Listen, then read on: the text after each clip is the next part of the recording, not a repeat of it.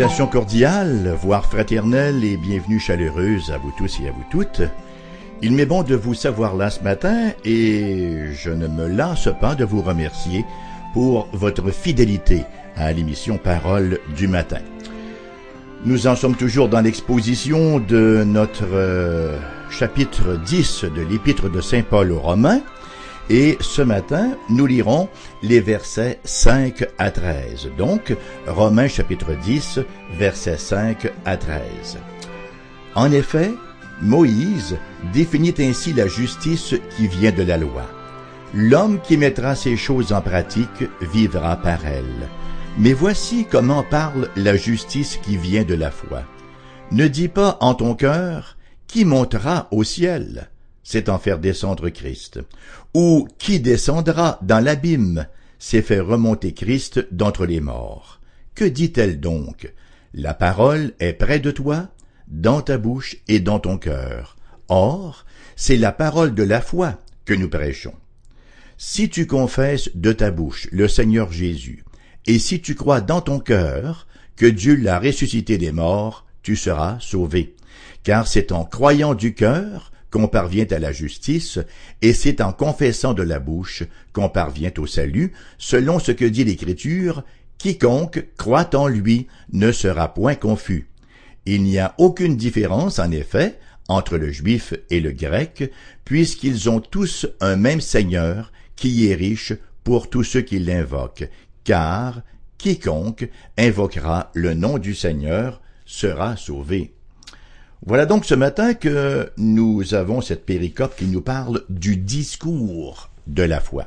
Il y a le discours de la loi, le discours des bonnes œuvres, le discours de la pseudo-justice humaine, et il y a bien sûr aussi le véritable discours acceptable devant Dieu, c'est-à-dire le discours de la foi. L'émission de ce matin sera donc consacrée à ce que nous appelons le plan du salut. Nous allons consacrer toute la demi-heure au plan du salut de Dieu. Un plan tout simple, bien sûr, qui nous est révélé dans la parole de Dieu. Un plan tout simple que les hommes ont compliqué. Nous avons cette tendance, nous, créatures humaines, à simplifier ce qui est compliqué et à compliquer ce qui est simple. Alors le plan du salut de Dieu, il est fort simple.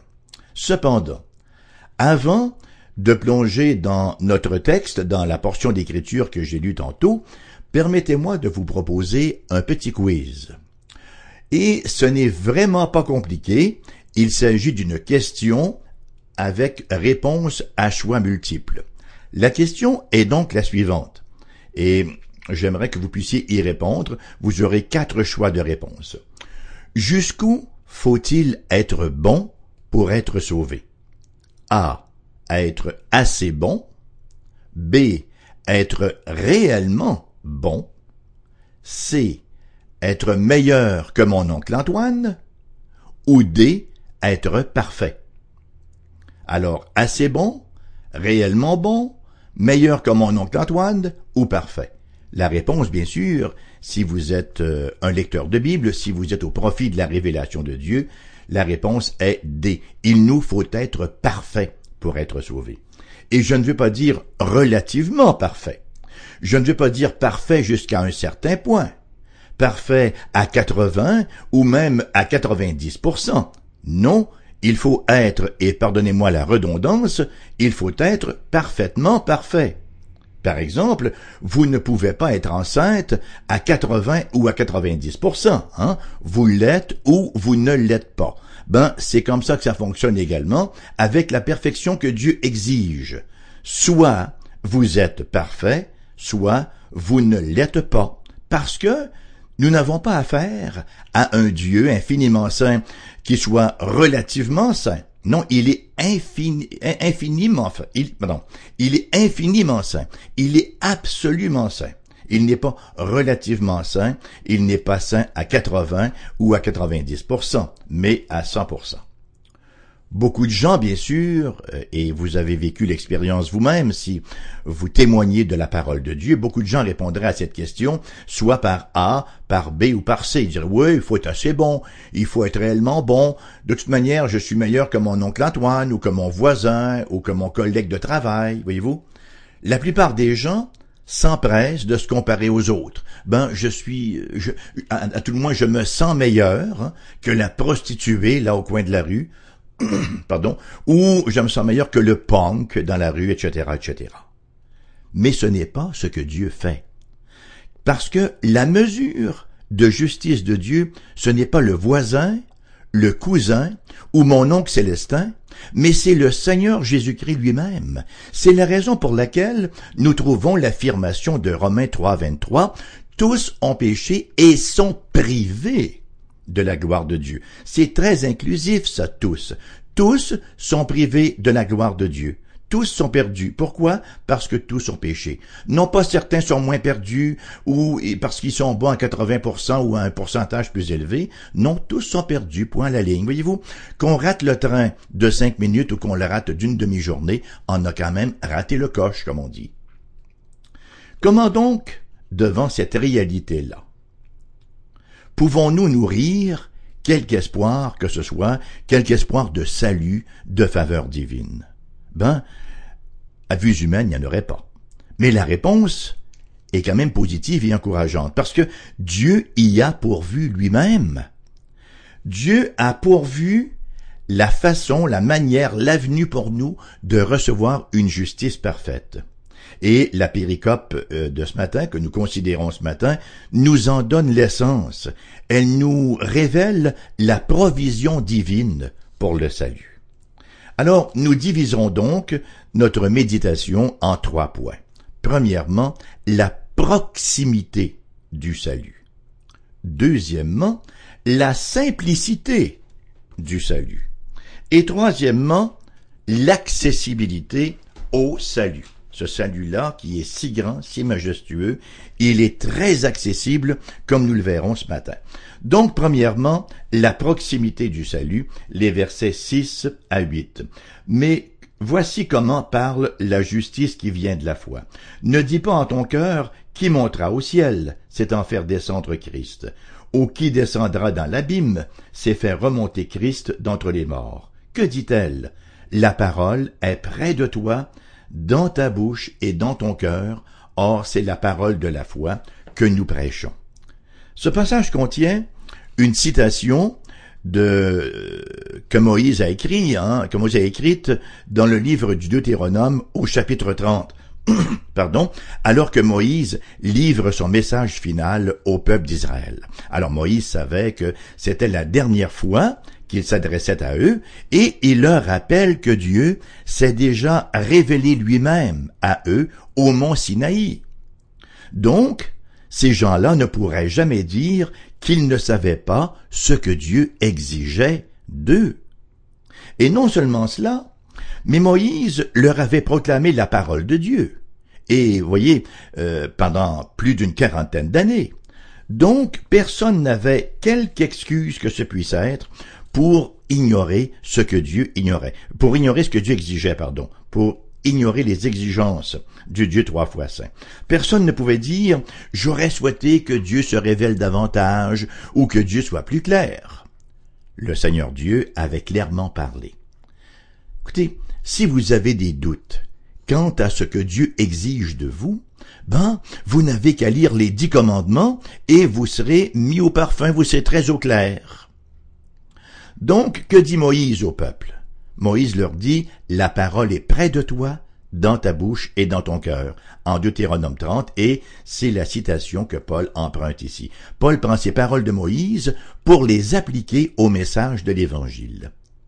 Maintenant, si Dieu a parlé par la loi, combien plus nous a-t-il parlé par le Seigneur Jésus-Christ? Personne n'a besoin de dire « je veux faire descendre le ciel » ou « je veux faire descendre le Christ du ciel », pour la simple raison que le Christ est déjà venu ici. Personne n'a besoin de dire « je veux ramener le Christ d'entre les morts », parce qu'il est déjà ressuscité, et cela depuis plus de 2000 ans. Voyez-vous, lorsque vient le temps de parler salut, Dieu a déjà tout accompli. Il a envoyé son Fils vivre parmi nous, une vie parfaite d'ailleurs, sans tache aucune, et subir la crucifixion aux mains d'hommes pécheurs et ensuite être mis au tombeau. Et quel en est le résultat pour nous? La parole est près de nous. Quelle parole? La parole de l'Évangile, la bonne nouvelle que le Christ a tout accompli, ce que nous ne pouvions pas accomplir. Et c'est ici que plusieurs personnes, là, même des personnes très religieuses, font fausse route. Elles œuvrent laborieusement et elles croient qu'en tentant de mener la meilleure vie possible, elles vont mériter leur salut. Bien sûr, on n'est pas contre la vertu. Nous devons tous viser à mener la meilleure vie possible. Mais cela ne nous sauvera jamais. Voyez, ces gens-là croient que Jésus est loin et que s'ils travaillent très très fort toute leur vie, ils vont peut-être le trouver à la fin. Mais ce n'est pas ce que la Bible nous enseigne, mais pas du tout. Rappelons-nous le quiz du début. Jusqu'où faut-il être bon pour être sauvé? Assez bon? Réellement bon? Meilleur que mon oncle ou que mon voisin? Ou encore parfait? La Bible nous enseigne qu'il nous faut être parfait. Et c'est la raison pour laquelle Éphésiens chapitre 2 nous dit que nous ne sommes pas sauvés par nos bonnes œuvres. Parce que jamais nos bonnes œuvres ne seront assez bonnes à 100% pour nous mériter le salut et pour effacer nos transgressions passées. Donc Éphésiens 2 nous dit que nous ne sommes pas sauvés par de bonnes œuvres, mais pour de bonnes œuvres. Les bonnes œuvres sont conséquentes au salut, mais ne nous méritent aucunement le salut. Dieu est déjà venu près de nous. Il est aussi près que notre cœur et notre bouche. Jésus est tout près du pécheur, tout juste derrière la porte de la repentance et de la foi. C'est la porte de la repentance et de la foi qui nous sépare de Jésus. Une fois que cette porte est ouverte, qu'on se repent et qu'on investit notre foi en Christ Jésus, il n'y a plus de séparation. Nous sommes en Jésus-Christ et nous jouissons du salut. Et c'est fort certainement, vous en conviendrez, une grande, très bonne nouvelle. Dieu, duquel nous étions immensément éloignés, en fait, Dieu duquel nous étions séparés par un fossé humainement infranchissable, fossé qui s'appelle le péché, ce Dieu-là, il s'est approché du pécheur. Comment? Il s'est approché du pécheur en Jésus-Christ. Il s'est fait homme comme nous pour venir parmi nous, pour venir nous rejoindre, pour venir nous chercher. Et ça m'amène à mon deuxième point, la simplicité du salut. Nous en arrivons donc ici, passez-moi l'expression, à la logistique, en quelque sorte, du salut. Comment cette proximité de Dieu, qui s'est ainsi approchée du pécheur, peut-elle manifester son effet? Alors là, ça nous amène à parler effectivement de la simplicité du salut, et permettez-moi de vous relire les versets 9 et 10. Si tu confesses de ta bouche le Seigneur Jésus, et si tu crois dans ton cœur que Dieu l'a ressuscité des morts, tu seras sauvé, car c'est en croyant du cœur qu'on parvient à la justice, et c'est en confessant de la bouche qu'on parvient au salut selon ce que dit l'Écriture. Intéressant, hein? Il n'est pas question ici de bonnes œuvres, il n'est pas question de dire si tu fais de bonnes œuvres, tu seras sauvé. Mais si tu confesses de ta bouche le Seigneur Jésus, et si tu crois dans ton cœur que Dieu l'a ressuscité des morts, tu seras sauvé. Si tu crois dans ton cœur que Dieu l'a ressuscité des morts, si tu confesses de la bouche que Jésus est Seigneur, la Seigneurie de Jésus. Réfléchissons pour un instant à cette expression-là. Jésus est Seigneur. C'est dire qu'il est le Dieu incarné, le Fils de Dieu qui est venu en chair. C'est ce que veut dire incarné, incarné dans la viande, dans la chair. Il est le roi des rois, le Seigneur des seigneurs. C'est une déclaration absolument révolutionnaire. Et nous oublions à quel point ça l'était au 1er siècle. Vous savez, dans l'Empire romain, si un homme s'était levé là, du milieu d'une foule pour crier « Jésus est Dieu », personne n'aurait porté attention. Mais s'il s'était écrié « Jésus est Seigneur », oh là là, alors là, il aurait été lapidé à mort, parce qu'à cette époque, déclarer quelqu'un Seigneur, autre que César, c'était considéré comme une trahison. Voyez-vous, c'était César est Seigneur, et César n'acceptait aucune compétition. Jésus était infiniment plus Seigneur que César, on en convient bien. Ces paroles, donc, ne peuvent être plus simples et plus claires. Si vous confessez de votre bouche et croyez dans votre cœur que Jésus est Seigneur, que Dieu l'a ressuscité des morts, vous serez sauvés. Certains diront, mais voyons donc, c'est bien trop simple, c'est simpliste. Bon, écoutez, ce n'est pas moi, ni aucun homme qui a rendu cela simple, mais c'est Dieu, et merci Seigneur pour cela, gloire à Dieu que c'est simple. Et pour être certain qu'on comprenne bien, cette vérité, l'apôtre va la répéter au verset 10, car c'est en croyant du cœur qu'on parvient à la justice, et c'est en confessant de la bouche qu'on parvient au salut, selon ce que dit l'Écriture. Au verset 9, vous aurez peut-être marqué une subtilité. Au verset 9, l'ordre est le suivant, confesse et croit, et au verset 10, l'ordre est inversé, c'est croit et confesse. Pourquoi cette double formulation? Ce n'est certainement pas une contradiction de la part de l'apôtre. Simplement parce qu'il est possible de dire « Jésus est Seigneur » et ne le faire que de la bouche, sans que ce soit une expression profonde qui vient du cœur, sans que ce soit quelque chose qu'on se soit approprié personnellement. Vous savez, personne n'est sauvé en ne répétant qu'une formule. C'est le cœur qui importe. C'est le cœur qui importe, comme le dit le Proverbe 4 au verset 23, « Garde ton cœur plus que toute autre chose, car de lui viennent les sources de la vie. » Le cœur dans la Bible, c'est le centre même de la personne, vous voyez, c'est ce qui contrôle la personne. On croit donc d'abord du cœur et jaillit cette foi que nous confessons par la suite de la bouche. Une confession est sans valeur aucune sans que le cœur soit investi en Jésus-Christ.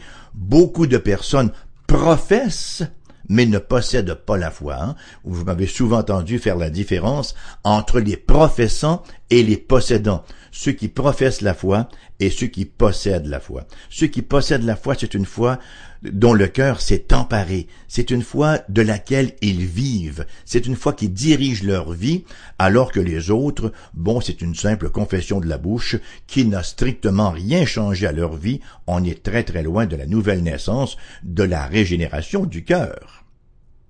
J'aime bien cet effet, la synthèse qu'en fait le pasteur John Piper. Et je traduis ce qu'il a écrit concernant ce verset-là. La bouche n'est pas déconnectée du cœur, non plus que le cœur n'est laissé derrière lorsque la bouche parle. Paul ne veut pas dire « crois seulement que Dieu a ressuscité Jésus d'entre les morts, cependant que tu n'as pas à confesser de la bouche que Jésus est Seigneur ». Il ne veut pas non plus dire « tu dois confesser de ta bouche, mais tu n'as pas à croire dans ton cœur ». Non, le point est le suivant. La bouche confesse ce que le cœur croit, et ce que le cœur croit lorsqu'il croit que Dieu l'a ressuscité des morts, c'est que Jésus est Seigneur. Et nous avons une réponse ici à une certaine faction de croyants qui s'imaginent qu'on peut recevoir Jésus comme sauveur, mais non pas comme Seigneur, recevoir uniquement son salut sans recevoir sa seigneurie sur nos vies. Quelle chose éphémère! Quelle erreur! C'est une impossibilité, parce que le salut consiste à professer Jésus comme Seigneur. Seigneur, et c'est le Seigneur qui nous sauve. Alors on ne reçoit pas Jésus là en morceaux, en pièces détachées. Il n'y a pas au menu, vous avez ici en spécial aujourd'hui Jésus comme sauveur, mais si vous voulez avoir le forfait complet, vous pouvez également l'avoir comme Seigneur. Le seul Jésus auquel on vient, c'est le Seigneur Jésus. C'est donc dire que c'est la foi qui nous connecte, qui nous met au profit de toute l'œuvre accomplie par le Christ pour le salut. Et mon troisième et dernier point, l'accessibilité au salut. Regardons maintenant la promesse du verset 11. « Quiconque croit en lui ne sera point confus. » Quiconque croit en lui ne sera point confus. Il n'y a pas de nom ici. Non. Quiconque. Ça s'adresse à tout le monde. Quiconque croit en lui ne sera point confus. C'est un verset que nous allons considérer plus en détail lors de notre prochaine émission. Mais qu'il nous suffit ce matin de quelques commentaires. Tout d'abord, vous savez que le Nouveau Testament a été originalement rédigé en grec. Et le mot grec, qui est traduit par confus, là, le mot kataxkuno, signifie littéralement avoir honte, être déçu, déshonoré. Quelqu'un a paraphrasé le verset dans les termes suivants. Quiconque fait ainsi confiance à Dieu, cœur et âme, ne le regrettera jamais. Et je pense que c'est bien rendu. On est souvent déçu, on est souvent désappointé, comme on dit, de nos amis, de nos êtres chers. Hein? Les époux, là, se déçoivent parfois l'un l'autre. Les enfants déçoivent leurs parents et vice-versa. Ça va arriver que les parents vont décevoir leurs enfants. Les amis peuvent nous abandonner. Les membres de notre famille peuvent nous oublier. Nos partenaires d'affaires, ceux en qui nous avons confiance, peuvent nous flouer. Mais personne qui se confie en Jésus ne sera déçu. Personne qui se confie en Jésus ne sera kataxkuno. Paul, ici, fait ressortir une autre implication, au verset 12. Il n'y a aucune différence, en effet, entre le juif et le grec, puisqu'ils ont tous un même Seigneur, qui est riche pour tous ceux qui l'invoquent. Voyez-vous, Dieu ne fait pas de favoritisme. En matière de salut, en Jésus-Christ, il n'y a aucun groupe, il n'y a aucune race, il n'y a aucune culture qui peut se réclamer d'une grâce spéciale de Dieu. Il n'y a aucun favoritisme. Il n'y a aucune différence de couleur, d'ethnie, de statut social, d'âge, de sexe ou de quoi que ce soit d'autre. Et le verset suivant nous le confirme, au verset 12 donc, il n'y a aucune différence, en effet, entre le juif et le grec, puisqu'ils ont tous un même Seigneur qui est riche pour tous ceux qui l'invoquent. Les Grecs, bien sûr, représentent tous les gentils, toutes les nations, tous les non-juifs. Voyez-vous, Dieu sauve tous ceux qui viennent à lui par Jésus-Christ. Dieu est riche, riche en miséricorde. J'aime tellement ce mot-là, miséricorde, que j'aime rappeler l'étymologie latine, misere et cardia, miséricorde. Dieu a un cœur pour la misère. Et rappelons-nous à cet effet, le larron en croix, auquel Jésus déclare en Luc 23, 43, « Je te le dis en vérité, aujourd'hui, tu seras avec moi dans le paradis. » Je te le dis en vérité, dit-il au larron, un bandit, un voleur, un criminel. Il dit ça à un criminel. Je te le dis en vérité, aujourd'hui, tu seras avec moi dans le paradis. Qu'est-ce qui a motivé cette affirmation du Christ? Les bonnes œuvres du larron? Ben écoutez, il avait passé sa vie à faire du crime. Ça sauve pas, ça, être criminel, voyez-vous. Qu'est-ce qui avait donc motivé cette déclaration de Jésus, cette promesse de Jésus? Les offrandes du bon larron? Non, il avait plutôt tendance à voler les autres qu'à leur faire des offrandes. Est-ce que c'était sa participation au sacrement? Certainement pas. Est-ce que c'était sa piété? Mais par définition, c'est un criminel. Non, non et non. Ce qui a motivé la déclaration formelle de Jésus, cette promesse, c'est la confession qu'en a fait le larron lorsqu'il s'est tourné vers Jésus et qu'il lui a dit « Souviens-toi de moi quand tu viendras dans ton règne. » Il reconnaissait la seigneurie de Jésus-Christ, il demandait au Christ d'avoir compassion de lui, d'avoir pitié de lui, et c'est ce qui l'a sauvé. Aucune bonne œuvre n'est entrée en ligne de compte, aucun centime dans le tronc des offrandes.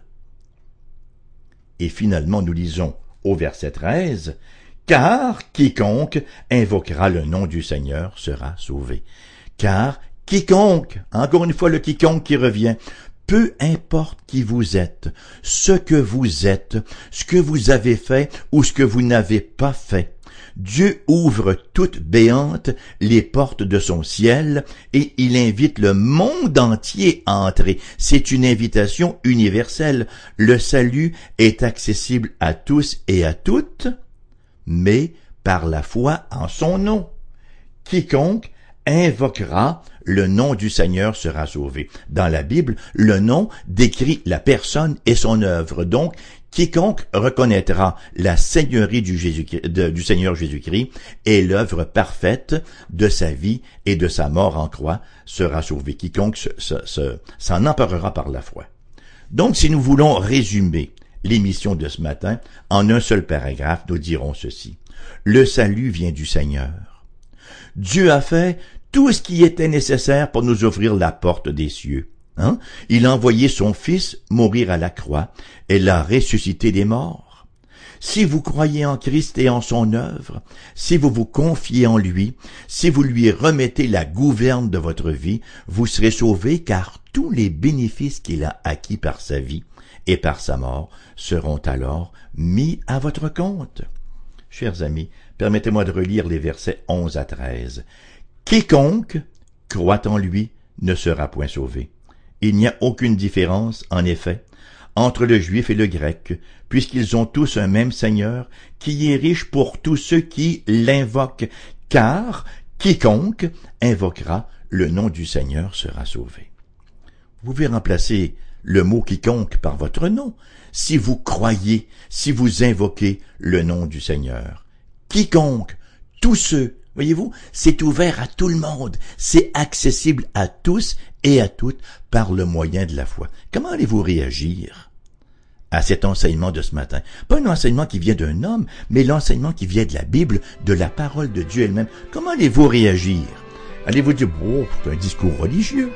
Voyez-vous, c'est toute l'éternité qui en dépend, et c'est même le temps présent qui en dépend, parce que le salut, ce n'est pas uniquement quelque chose qui est à venir, mais ça prend son envol dès maintenant, le don de la faveur de notre Dieu. J'espère que vous allez venir à lui, invoquer son nom, venir à lui dans la repentance et dans la foi. L'émission va vous revenir à 14h cet après-midi en rediffusion. Entre-temps, vous pouvez venir faire un petit tour chez nous, là. Notre site internet, foifm.com, foifm.com, où vous pouvez écouter CFOI en direct, où vous pouvez écouter les émissions en différé et même les télécharger si vous voulez. Et vous pouvez aussi être dirigé par les liens là vers le site de notre association d'église où vous trouverez mon adresse courriel si vous désirez m'écrire un courriel. Si vous désirez maintenant utiliser la voie postale pour nous faire parvenir une lettre ou un don ou quoi que ce soit d'autre, nous avons effectivement une adresse qui est la suivante: AERBQ, casier postal 40088, Québec, QC G1H 2S, comme dans Simon 5. Le téléphone pour les gens de la région immédiate de Québec, qui vous donne accès à notre boîte vocale, 418-688-0506. Ailleurs en province, numéro sans frais, 1-877-659-0251. Je vous souhaite une journée tout en soleil de justice et espère certainement vous retrouver très bientôt lors de notre prochaine émission. Bonne journée et que Dieu vous bénisse.